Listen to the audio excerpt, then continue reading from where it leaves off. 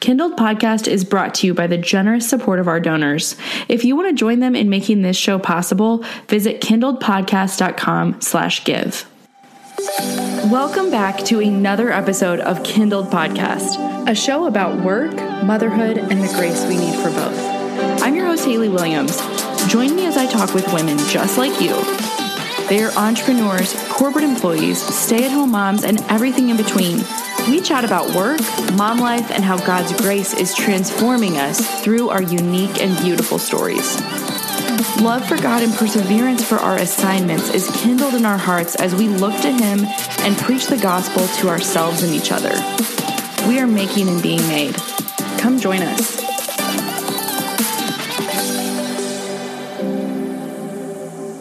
Hey guys, welcome back to Kindled. I'm your host, Haley Williams, and you're listening to episode 56. Today, I'm going to be talking with a friend and a mentor, someone who's becoming a mentor for me in the area of redemptive parenting. Her name is Kristen Hatton. Kristen and I talk about what it means to parent redemptively and how we can do this really in every stage of life and in every situation. As I was re-listening to this episode, actually, I do that with every episode before it airs just to make sure it sounds good. I honestly found myself taking mental notes from our own conversation, from the conversation I was a part of, but hearing it again did not make it any less timely and pertinent for me as a mom.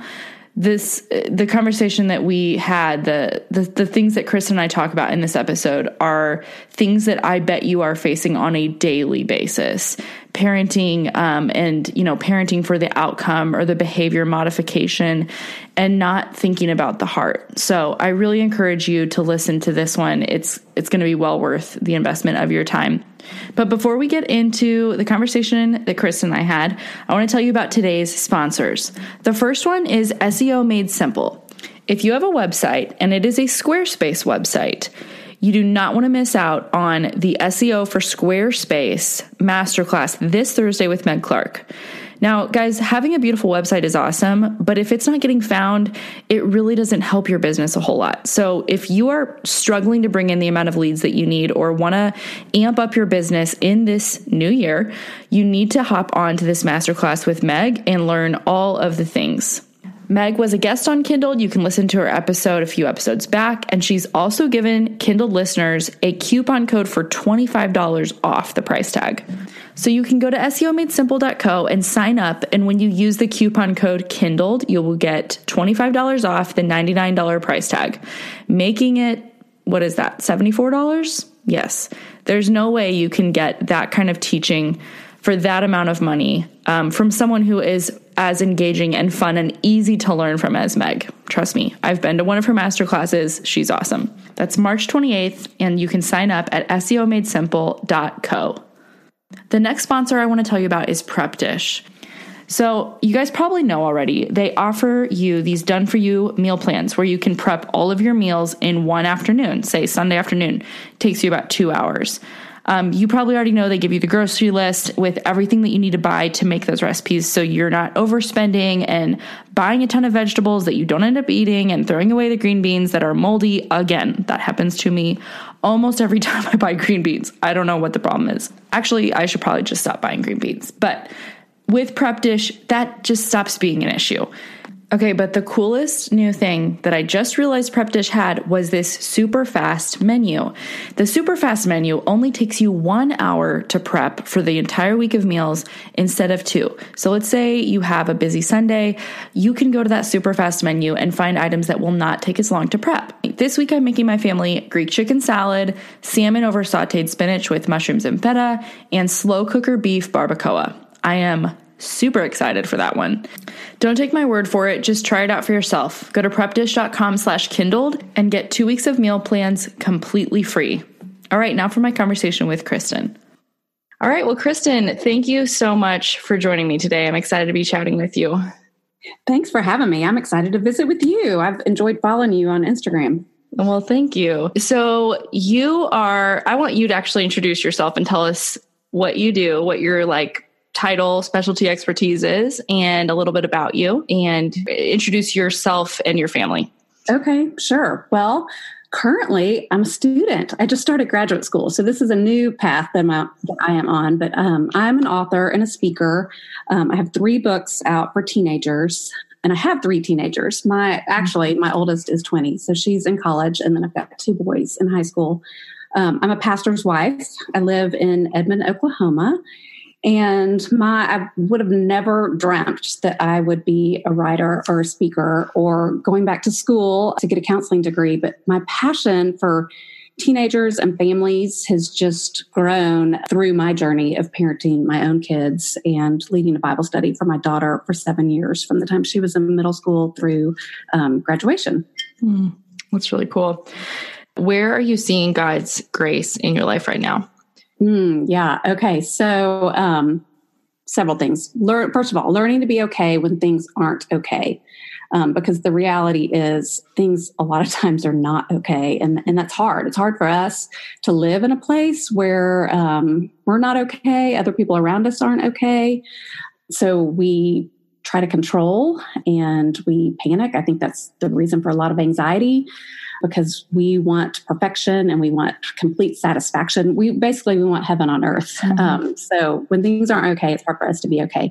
And then seeing that living out of my weakness instead of my strength is actually a really good place to be. But I think that is hard in our Western culture that prides itself on self-sufficiency and strength. But really, over the last few years, again and again, I just keep coming up against the reality of 2 Corinthians 12:9. My grace is sufficient for you, for my power is made perfect in weakness. And then in verse 10, for when I am weak, then I'm strong. But that's so hard for us because everything in us, we want to be strong. We don't want to be weak and needy. So it just runs counter to our human nature. But when I know my sin and live in dependence on God to give me those things is actually when I am strong. And really this process, I mean, it's been a long process, but it's come primarily just out of parenting and walking alongside my daughter and some of her struggles and realizing that she needs to see that I am in the same boat as her. And I guess I can relay this story that happened. She was already in college, but she called my phone one night.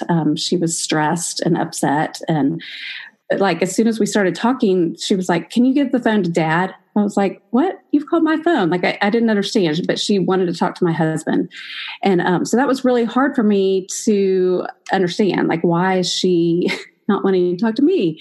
But when my husband got off the phone with her, I was like, what'd she say? Why wasn't she talking to me? But he helped me to see, before he told me anything about her, was that what she needed from me is for me to identify with her, not try to fix her.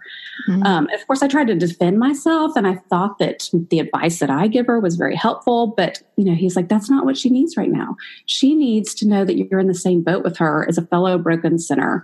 And of course, cognitively, I believed that I was a sinner in the same boat with her. But I was acting strong and able and in her mind perfect, like I had it all together.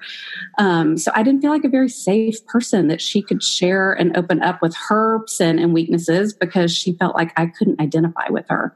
Yeah. And that's when it really hit me like, oh my gosh, like I'm trying to put on this mask of perfection, which I feel like so many of us do, when really what kind of helped our relationship and really wins us over to everybody is the vulnerability. And when we see our sin. And so I realized, gosh, it was my pride that was keeping me from really being honest about my need. So it's just this whole idea of being weak so that I know my need and dependence on Jesus instead of trying to have it all together in and of myself. Yeah, man. I feel like that story just spans every age of child. I mean, even I feel like that exact scenario, minus being on the phone, has happened to me and my daughter. I mean, and she's only 4, but will, come to me with a frustration or anger. I'm just feeling this way. And when I try and give her like the pat answer of, well, that's the reason why you're feeling this way because blah, blah, blah, you did this and then Daddy said this and you didn't listen or whatever, versus like the times where I'm a little more, sensitive to what she is going through and think, okay, what's going to illustrate this more than me just like kind of like barking orders at her? And I, like sometimes what I'll do is say, when I was 4, I remember my mom told me that I couldn't do this, and it made me so sad. And then she'll like get interested, and her ears will perk up, and she's like, really? Why did she say that? And then but she like is open and receptive, and I can talk about like, yeah, I've been there too. I understand how you feel. I get it. And it's valid, but we still have to obey our parents, or we still have to help clean up, even though I know you didn't make this mess, whatever it is. And when you can identify with them instead of bark orders right away, which, yes, I have the right, but does that mean that that's the most effective parenting strategy? Does that mean that I'm, helping her heart to soften to obedience? I think when I have the patience and the presence of mind to do it that way, the result is just so much more fruitful, because it's instead of just asking for, I just want obedience, or I just want you to modify the external action. But I know the whole time her heart is like fuming, and that she's like angry about it. And I'm just like, well, whatever, do what I say, Right. It's just, yeah, I see that same principle kind of being worked out even at a young age.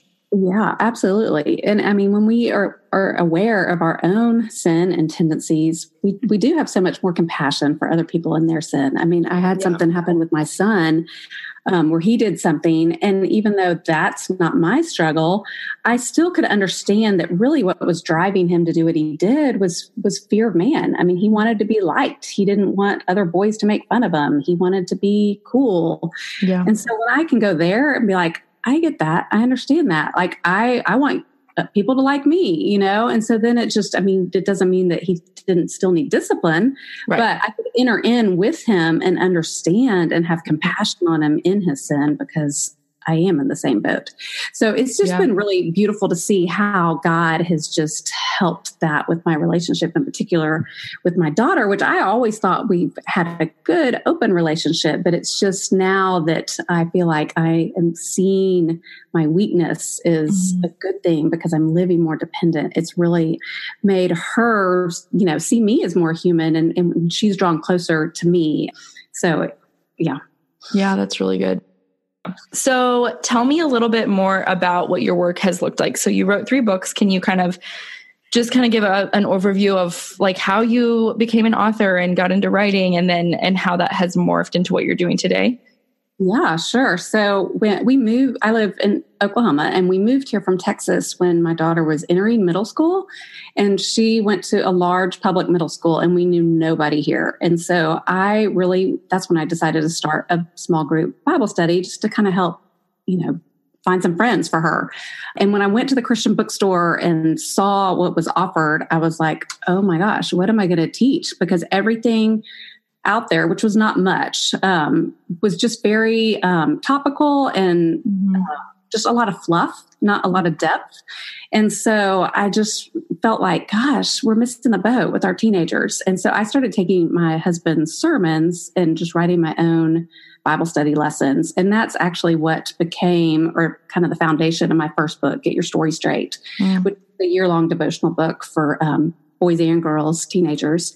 But in the middle of that process, of the editing process, my daughter came to us and confided that she was struggling with an eating disorder. And so at that point, I, was like, gosh, her dad's the pastor. I'm her Bible study leader. She has everything going for her. I mean, if you knew her, she was super involved in lots of activities at school, made good grades, had lots of friends. Like, from the world standpoint, you would look at her and think, how is she struggling? She's got everything going for her. And so I ended up conducting an online survey that my publisher helped send out nationwide. And I was just floored by just how many teenagers that you wouldn't expect were struggling with feeling less than and worthless. And maybe, it wasn't necessarily an eating disorder, but just the same things that led to her eating disorder were the same things that teenagers were dealing with that we do know a lot more about now. Social media has been a big component to that. And I feel like there is just a lot more articles and things available. But at that time, that was 2014 or 15. There wasn't a lot.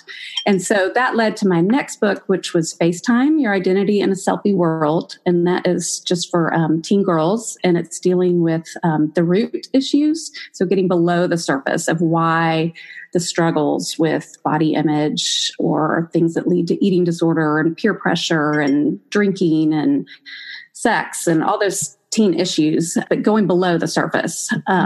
And then my latest book that just came out in July is a Bible study in the book of Exodus. And I'm super excited because it's the first in a series of Bible study books in the Bible, but it's being done by all different authors so we can get them out on the shelves quicker, because there's just not a lot of material out there that is Bible based for teenagers. Like I said, topical. So I really felt strongly about doing an Old Testament book because I feel like teenagers and really adults probably too don't know how to read their Bible, how to see Jesus in the scriptures. And if they don't know how to read it, then they don't understand how the gospel applies to all the ins and outs of their lives. So anyway, that's Exodus. And so through all this, I have started speaking a lot to parents and teenagers. And that's really just put this burden on me to see how many people are struggling. And so thus my desire to go get a counseling degree.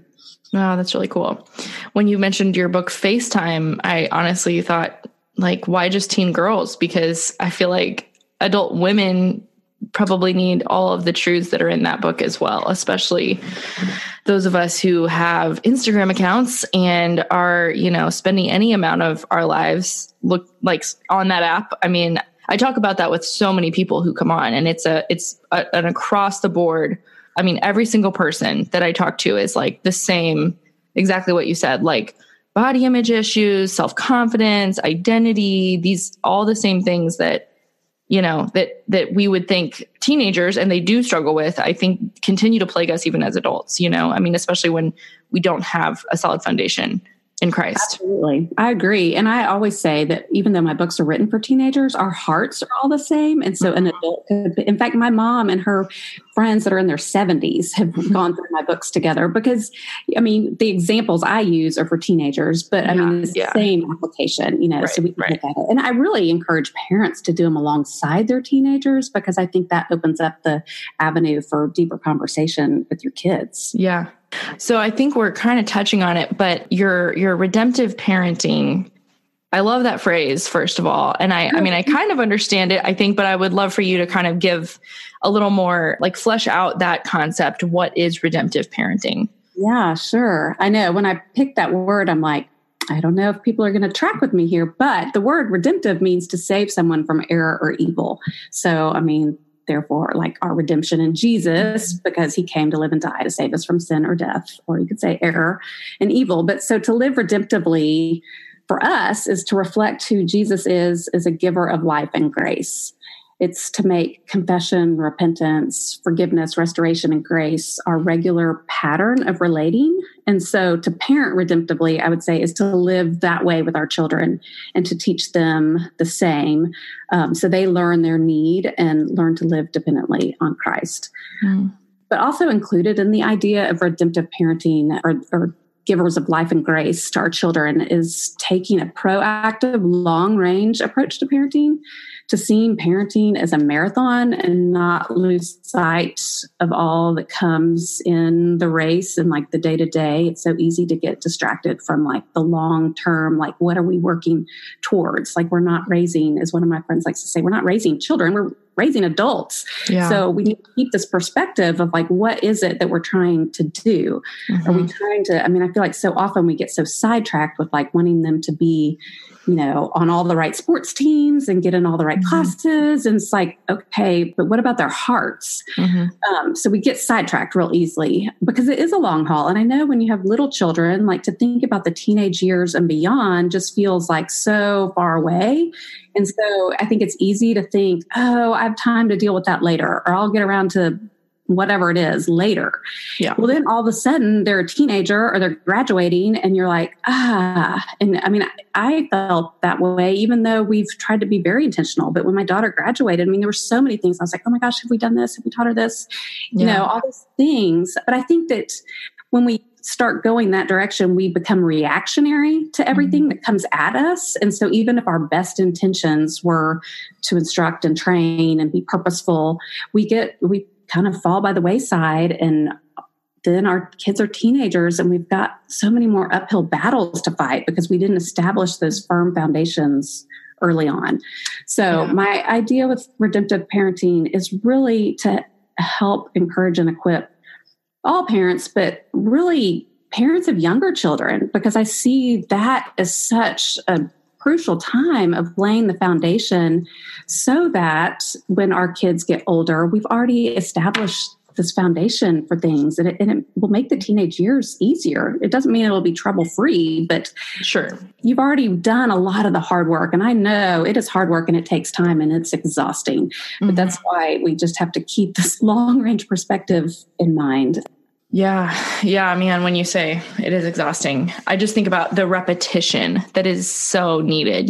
That's I think the phase we're at is just, there's so much repetition of instructions, like simple instructions, even down to like, put your shoes on, put your shoes on, put your shoes on. Like, I told you to put your shoes on. What are you doing? And so then when you get to things that are deeper, like that are discipline issues or heart issues, I mean, I don't know if it's just me, but I think I grow weary of having those conversations. I'm like, how many times do I have to tell you? But of course I know that's ridiculous, because how many times does God have to tell me, and I'm still sinning? I'm still doing I'm doing the same things I've been doing my whole life, like the same character or, sin struggles that I have as far as like being impatient, being judgmental. Like those are the same things I struggle with, even as an adult, that I did as a kid. So, right. Well, and I know, I mean, it's so exhausting to deal with discipline for sure. And I think that's why there's the temptation to turn the blind eye or to just appease them by giving into their desires. But I guarantee what you're doing, the hard work and doing it again and again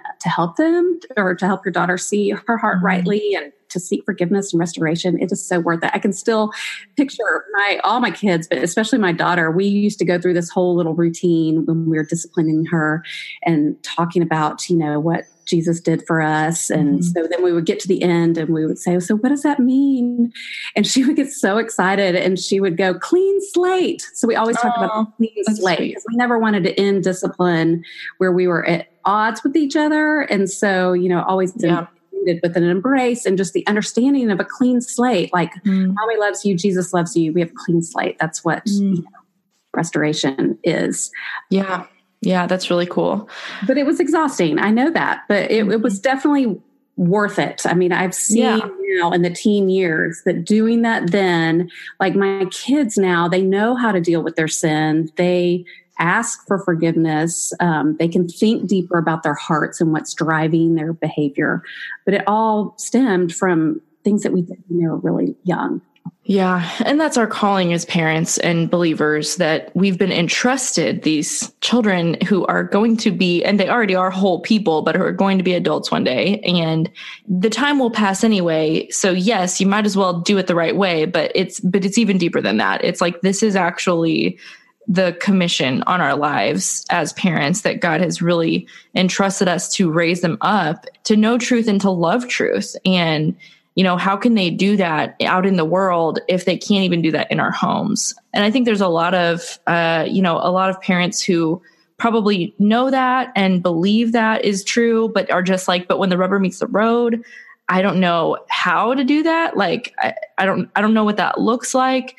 What are the things that you would say to look at in your parenting and the way that you're going about your days? Or is there any sort of like high level kind of guidelines that you could share that would help someone identify, like, am I hitting any of the key areas, or do I need to like do an overhaul of the way that we're handling discipline or heart issues? I don't know.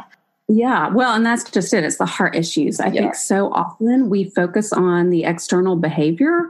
And so we just deal with that on the surface. Like, your brother, you're going to get disciplined. okay, let's back it up. Why did you hit your brother? Now, granted, a 2-year-old may not understand, but that's where, as parents, we get to help shape the narrative. And so we help draw out the ruling idols of their hearts. And so, I love Deuteronomy 6 because it talks about that we talk about these things with our children, when we lie down and when we sit up and when we're walking by the way. But just the teaching precedes understanding. And so we go ahead and speak into things and create categories for talking about these things before they actually understand it, because that is what shapes their understanding. And so we've talked to our kids about the ruling idols of their hearts since they were little tiny.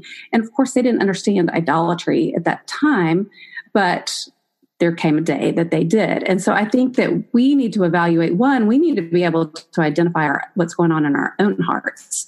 So when we snap at someone, or if we, feel discontent or jealous or whatever it is, like we need to trace it back down into our own hearts, because if we're not in tune to what idols are driving us, it's going to be a whole lot harder to parent that in our children. But I think that, so much even of Christianity is kind of law-driven moralism, and statistics show 70 to 80% of kids who grow up in the church leave the church when they go to college and beyond. But I think a lot of that 80? Wow. I know, it's crazy. And I don't say that to scare people. I say it because I feel like the focus has become, instead of true Christianity, what is the gospel? It's on moralism, and we're just dealing with don't drink, don't have sex, these external behavior things, instead of really getting to the heart. But when we get to the heart and we see the depth of our depravity and see these ruling idols, like why we do what we do, then our understanding of what Jesus did for us is so much greater. And we then have a greater desire to worship him. And so I've seen that with my daughter. The very first thing she did when she got to her college town was seek out a church, because she knew she needed to be fed the gospel week in and week out. She knew she needed the community of other believers. Yeah. And that was because she understands the depth of her heart. But if it had just been left at like surface level stuff, I think that's when kids tend to hide and become secretive with their parents because they know they're doing wrong and they don't want it found out. We're the same way, adults. We put on our mask and we pretend and we push it down and we hide it. And at some point with these kids that are leaving the church, it's just, why continue to go, be entertained when I feel guilty? So, we've just never dealt with the heart. So yeah. Or who think they are keeping up appearances because they're not doing any of those external behaviors, like you mentioned, and then really are just kind of living as the Pharisees. Like that's what you've created, is like a little Pharisee who is like walking the walk and,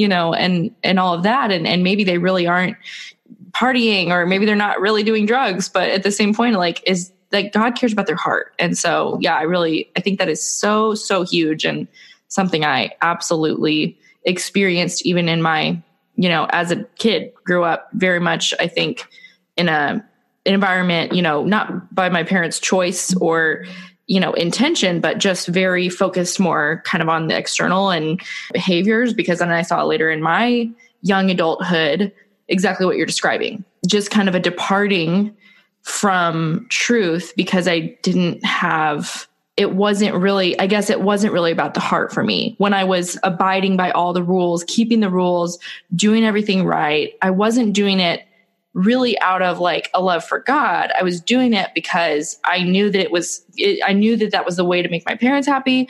I knew that was the way to get, to have all my teachers love me, because I went to a private school, and it was very easy to stand out if you were kind of just moral and, involved in FCA and involved in all these ministry, doing all the things that a Christian teenager does and going to youth group and all of that. But I look back and see that I don't know that I think at points my heart was in it, but I think there was a lot of times where it was just like, this is what I have to do. And it was like a do or die.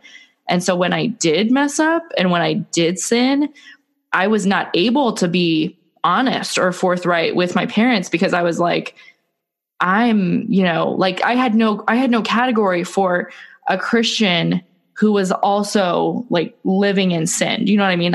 It was like, I shouldn't have done that. And so I literally, no one can know, instead of I'm really struggling and I know that I'm going to struggle and I need God's grace. You know what I mean? It was just a very different. Yes. And I mean, everything you've said, I'm like, amen to that, because it is so true. I mean, the Pharisee type kids and adults have done more damage in the church. And I feel like the church should be the safest place. Christians should be the safest place for someone to go to in their brokenness and sin. But sadly, because of what you just said, they're not. And so we don't go to the church or to our Christian friends because of the response that we fear we might get or we have gotten. And so then we end up leaving. And my daughter, I mean, I feel like we've probably all experienced that, but in some of her struggles, that has been like the friends that have been the most judgmental have been Christians. Yeah. It's like they don't see their own sin. It might not be the same as hers, but just the pride. And even what I was talking about at the beginning, just learning my weakness, you know, I mean, I haven't struggled in the same ways as all my children, but gosh, my pride is just as sinful. Yeah. Yeah. And the key is like, for me, I want to make sure that I'm saying things like that to my daughter. Like, for instance, if she sees another kid hit someone at preschool and she's like, well, this kid hit that kid today.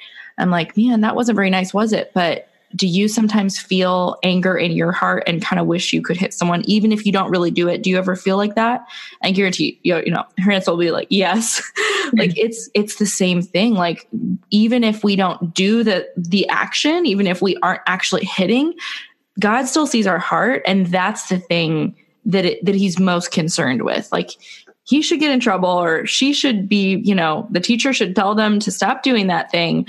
But let's look at ourselves and realize that we are also guilty of that very, you know, of that very same sin. And just that, you know, I mean, it's in the 10 Commandments, like, if you have hate in your heart, you have murdered. And I think it just shows, it really does reveal a lack of understanding for the gospel when we can't look at our sin for what it is and say, yeah, I'm totally and completely ruined and wrecked. And I'm not better just because I'm not the one out there committing all of these like very external or obvious or noticeable sins. I'm really no better, and I'm not in a better position, so I have nothing to protect. So I can be honest about my struggles. I can be honest about my heart and how much I need God. And like you said, parenting out of weakness. And then that opens it up for them to come to us and go, yeah, I'm weak too. Like, we all need God's grace. And it doesn't mean we glory in our sin, you know, which I'm sure you could speak to that. But you if you don't see your sin, how can you see how big the Savior is? Do you know, if you don't have a right understanding of your sin, you don't really think that what Jesus did was that valuable. You know? Exactly right. Our understanding of our sin will be the rise and fall of the cross, you know, to whatever degree we see our sins. So yes. And so I believe we do such a disservice when we talk about, oh, she's such a good Christian, or we're just basing it on, you know, oh, she goes to all these Bible studies. And I mean, we have no idea what's going on in people's hearts. So as far as, you know, just our own parenting, I think that we really need to evaluate, you know, what is it that we're looking towards? Are we correcting our kids just on their behavior because we want them to look good, or are we dealing with their hearts? And then I think if we want them to look good, I think that ties back to our own identity and idols. Mm-hmm. Like, why is it we want them to look so good? Because we want to look good. We don't want other people to judge us. I mean, I think for parents, that is such a struggle. Mm-hmm. So many of the things that we do is because we fear that, you know, we'll look like a bad mom, or that our kid is going to get behind if we don't give them these extra opportunities. And so instead of doing, you know, something maybe radical by not joining a competitive sports team, mm-hmm. or not spending the night out on Saturday night, whatever it is. I mean, I don't want to be law-based at all in what I'm saying, but we just need to evaluate for ourselves, like, why do we do the things we do or don't do that we don't do? So kind of shifting gears, what would parents ask of themselves, or what might they see in their kids that would help them identify if they are parenting in a redemptive way? Like, how can they tell?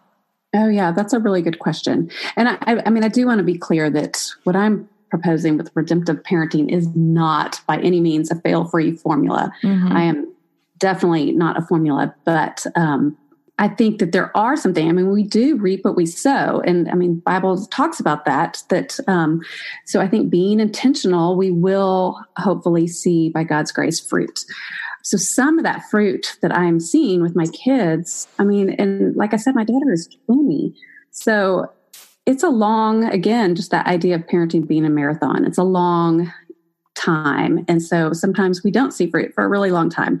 But I do, in her life, I see such evidence of God's grace. I mean, she knows her heart. She grieves over her sin. She understands her need for the body of Christ and for the preached word, just the things that she is choosing to, how she's choosing to spend her time, her desire for others to know the Lord, what she does, with her sin and how she approaches conflict with roommates. So I just see all of that is kind of results of how we have parented her to live redemptively.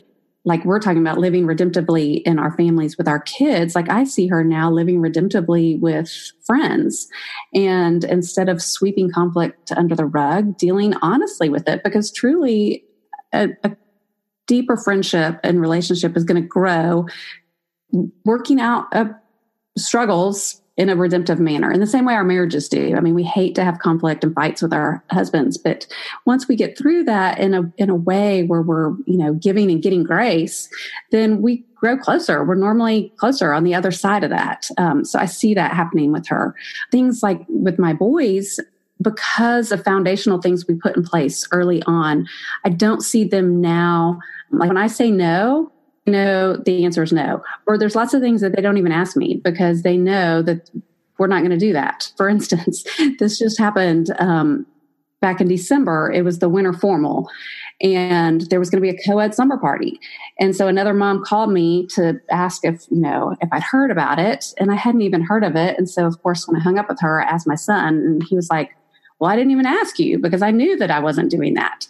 And so, whereas I feel like in other situations, awesome. I see kids that are just like wearing their parents down, like, I don't know if nagging is the right word, but, badgering them is the right word. Like, please, can I go? Can I do this? Can I do this? And instead of the parent saying no, then the child knows because of the history, if they've been used to getting their parents to give in, then they know, okay, if I keep doing this long enough, then my mom's going to give in.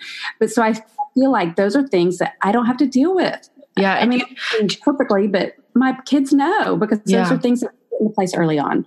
Do you feel like, how early are we talking? Because I know there's a mom who is listening who is like, my kids nag me for snacks when we're out in public, and to keep them from breaking down, I give them the goldfish, even though they just had breakfast and I like them to wait for lunch.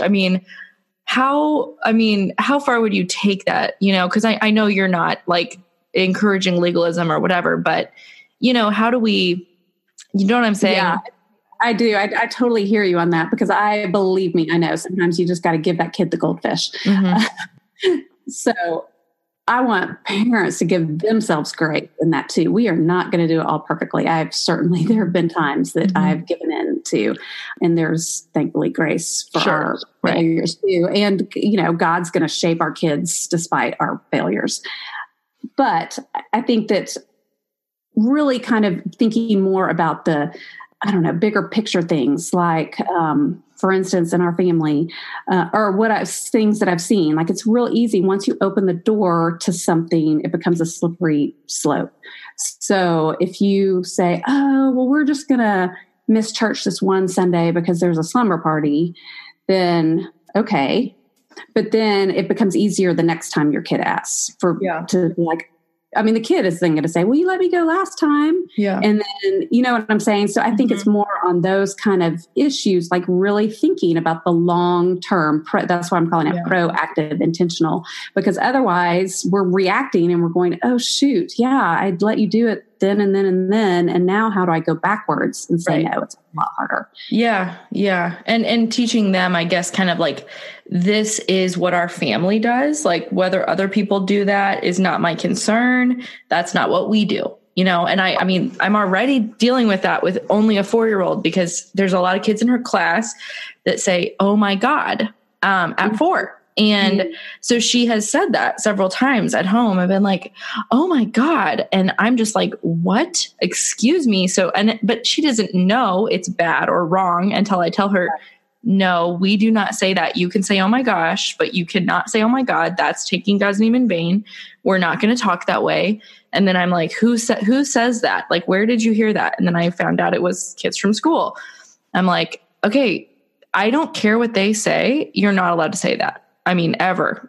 That's not acceptable. And, and she knows, but sometimes I'll still see her like kind of push me, and push the limit. Like, I mean, she'll say it and then look at me like, gosh, like she just knows it's wrong, but she just kind of wants to be just like them. And I'm like, that's the same root in our heart, whether it's that or it's, going to the co-ed sleep over it in junior year, whatever it is, it's just crazy. It's the same root. And so, yeah, I know your son didn't go or even ask about it, which is like something to be proud of. I think that's really amazing that, you probably were like cheering at that moment, like, yes, you did it. I was very thankful. Now, I mean, something may happen next week and I'm going to be like, sure. But still, yes, I agree. And that's really what we just have to keep in mind is those longer term things that are hard. And like you said, that, everybody might not be doing the same thing and that's okay. We're worried. You're our child and I am your shepherd. And this is what our family does. And because my husband's a pastor, I always had to distinguish for our kids that we're not doing this just because dad's a pastor. This is our calling as a believer. And so that was something unique for our family because I didn't want my kids to ever think, oh, well, that's just because I'm a pastor's kid or we have to do this. I wanted them to understand that, no, this is what the Bible says. Mm-hmm. So that's been something that I've worked really hard for them to see and that it's not just because dad's a pastor. Right. Are there any differences that you think a parent would see in their kids if they're kind of just parenting for the outcome or for the behavior? Like, I guess I'm thinking of, again, my daughter, and she has, this is normal behavior for a 4-year-old, but like go to the pantry to sneak a cookie or sneak something that I said she couldn't have, and then hide it from me. And then like, be like, if I'm like, what's in your hand? Nothing, and we have a pantry lock now. So that's no longer an issue, but, and the hard thing is hiding, shame, awareness. I mean, those are things that are associated with sin. Right.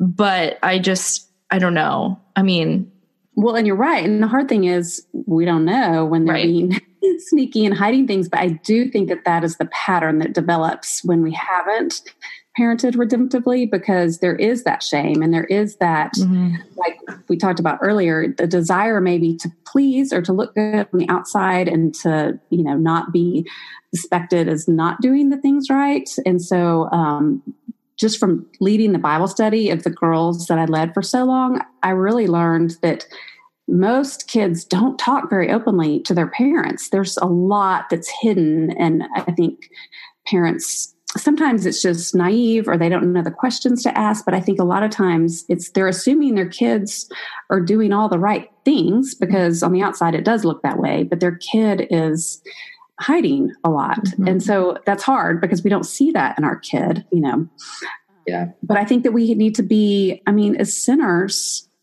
we're going to sin. And so we shouldn't be shocked at sin. And so, just that's another thing that I've wanted my kids to know, that really there's no taboo topic. Like I want us to be able to talk about these things, and that I want them to be able to come with me with no shame.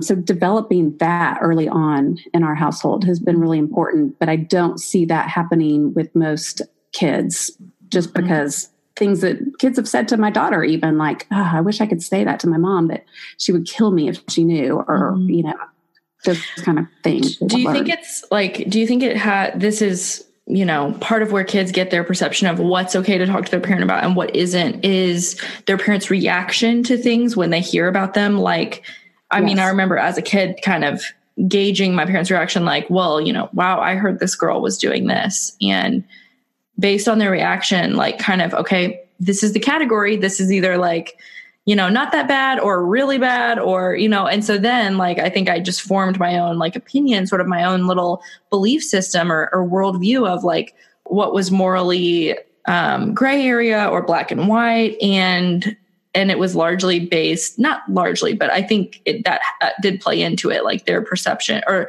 their reaction to what I said, which I'm not saying that that's like all on the parent, but there's a part of it that, would maybe make the child think, now, if that ever happens to me, like for instance, sex outside of marriage and now you're pregnant.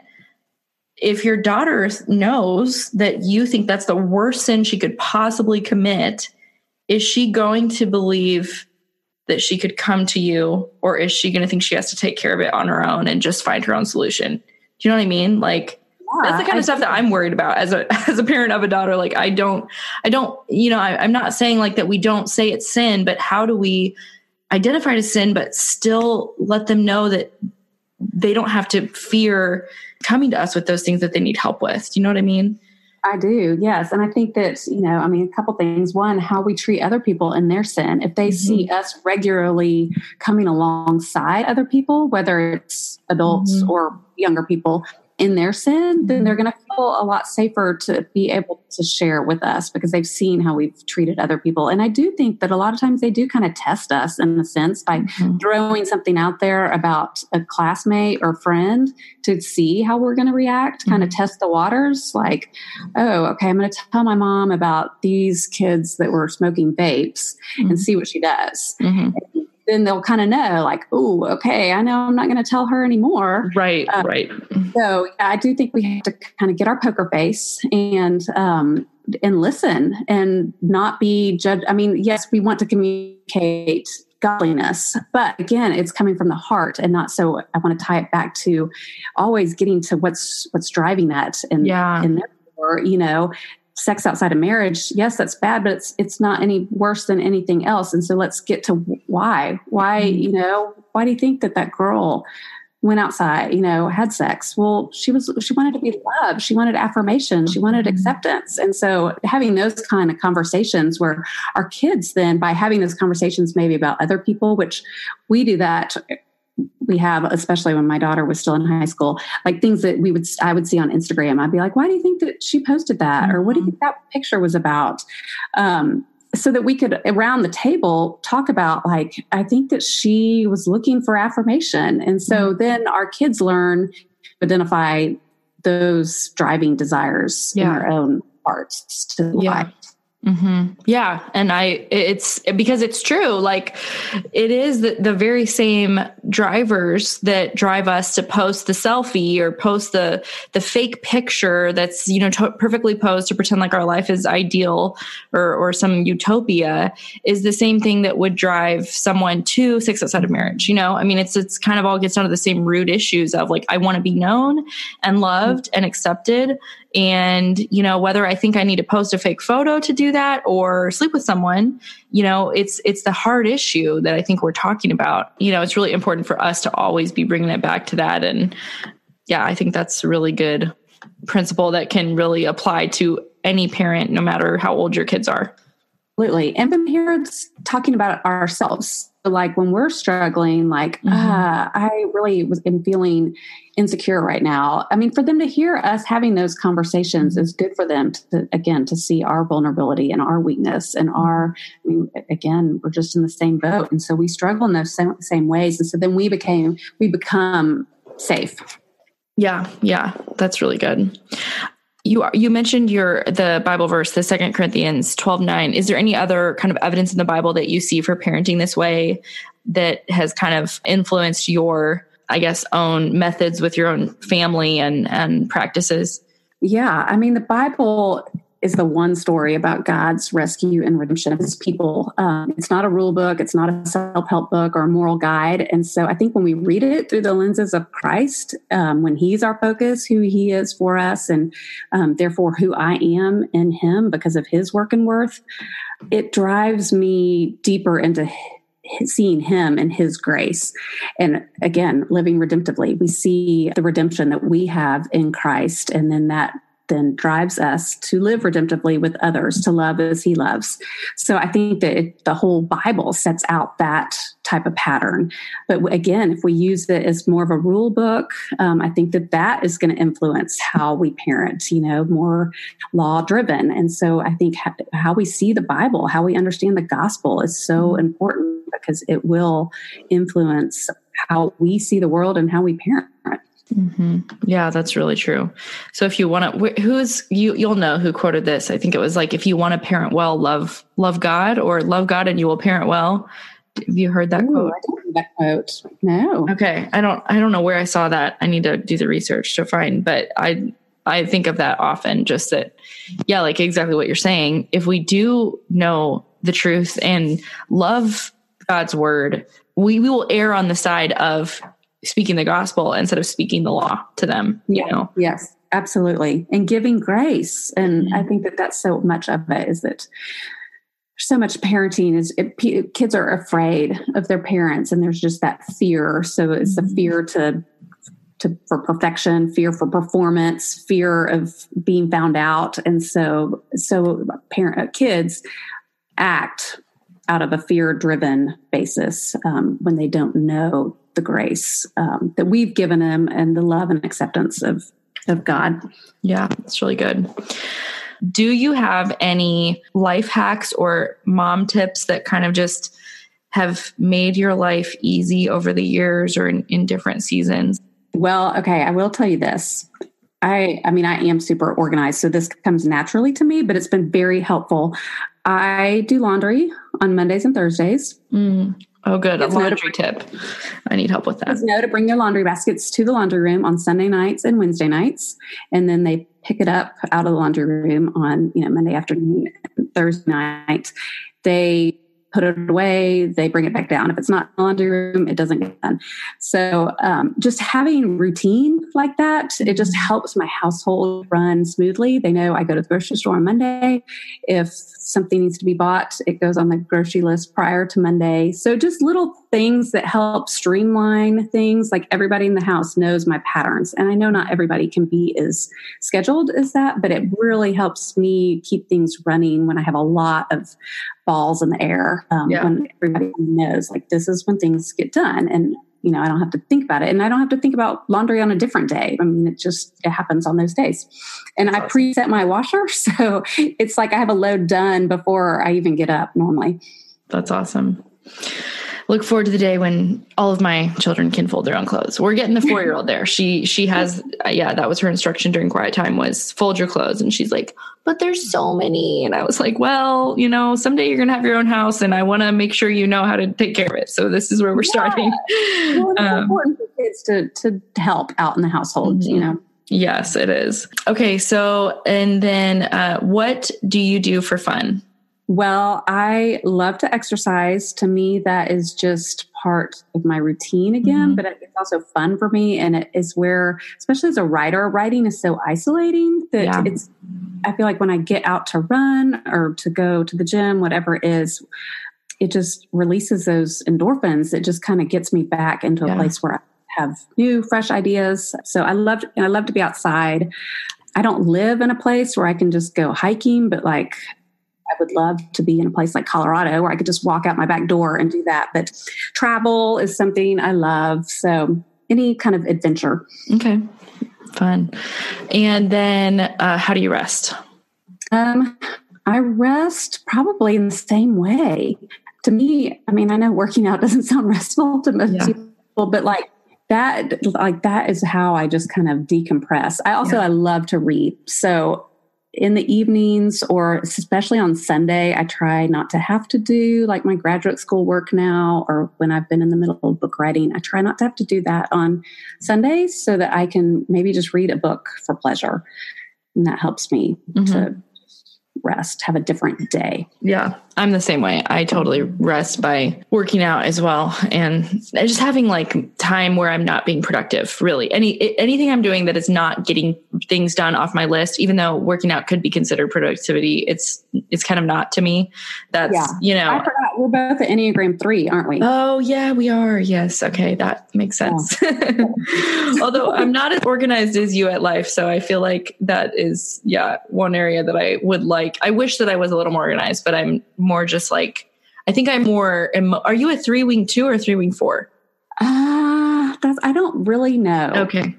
I don't know. I guess I'm the 4. So I was looking for like why that would be, but it could just be personality. But, so I'm like, I don't have a schedule for laundry, so I just mostly look at when the basket is full, and that could be, once a week, or it could be twice a week. I don't know. I don't keep track of it. And then I for our laundry, and then I bring it in there, start it, usually forget it for a whole day, then put it in the dryer. So it's just like, I'm kind of like, well, maybe that's just because I'm like the artist. And I think, I'm the only one who knows how this could, when my laundry is ready, and there's no schedule that could work for this. And that's not really true. But, I'm the four is like the artist, and they think that like they're kind of hard to understand, or like nobody gets them. And I don't know.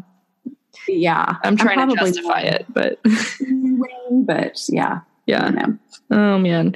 Well, Kristen, I feel like I could probably chat with you forever about just all of the wisdom that you've, gleaned over your years of parenting.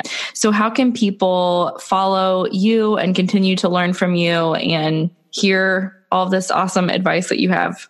No, thank you. I've loved visiting with you. Well, I am on Instagram under my name, Kristen Hatton, but also Redemptive Parenting. Mm-hmm. Also have a website, Kristen Hatton, and on Facebook, but hoping really to develop the redemptive parenting. And like I said, come out with some videos that I would love to see moms gather in living rooms and watch it together and discuss it, because I think that having community to do redemptive parenting is so key. It's hard. I mean, parenting is so hard, but it's really hard when you're parenting upstream by yourself. Yeah. So having other like-minded people that want to live redemptively also so key. So I'd like to see it, worked out in community. Yeah. Yeah. That's awesome. Well, thanks so much. This has been awesome. And I'm glad I got to know you a little bit better. And I'm excited for people to connect with your resources and just get, more of your kind of teaching and more of your help, because I know this is something that we all need. Well, thank you. I appreciate you so much having me on. It was fun to chat with you. Yes. Thank you, Kristen. Thank you. Okay. Thank you guys for hanging in there. I know that was a long one, but I hope it was worth every second of your time. Next week, I'm going to be chatting with the Ruth Experience, which is actually 3 amazing ladies, and we're talking about living generously. So definitely don't miss next week. Okay, here goes. 3rd time's the charm. I'm going to try and record a request for ratings and reviews on iTunes, because the other 2 were so cheesy I had to delete them. You guys, I would love to get to 100 reviews by May 1st. It's March 25th as this episode airs, and on iTunes, Kindled has 59 reviews. So you have a little more than a month. If you have not left a rating or review, please do so. Tell me on Instagram that you did, and I will send you a million emojis and say thank you so much, and just be so pleased. So I would really appreciate it, you guys. Thank you again. I'm probably going to have to just keep saying this every episode, but you know that I appreciate you, and I want the world to... Yep, here we go again. Okay, I'm going to be done. Bye now.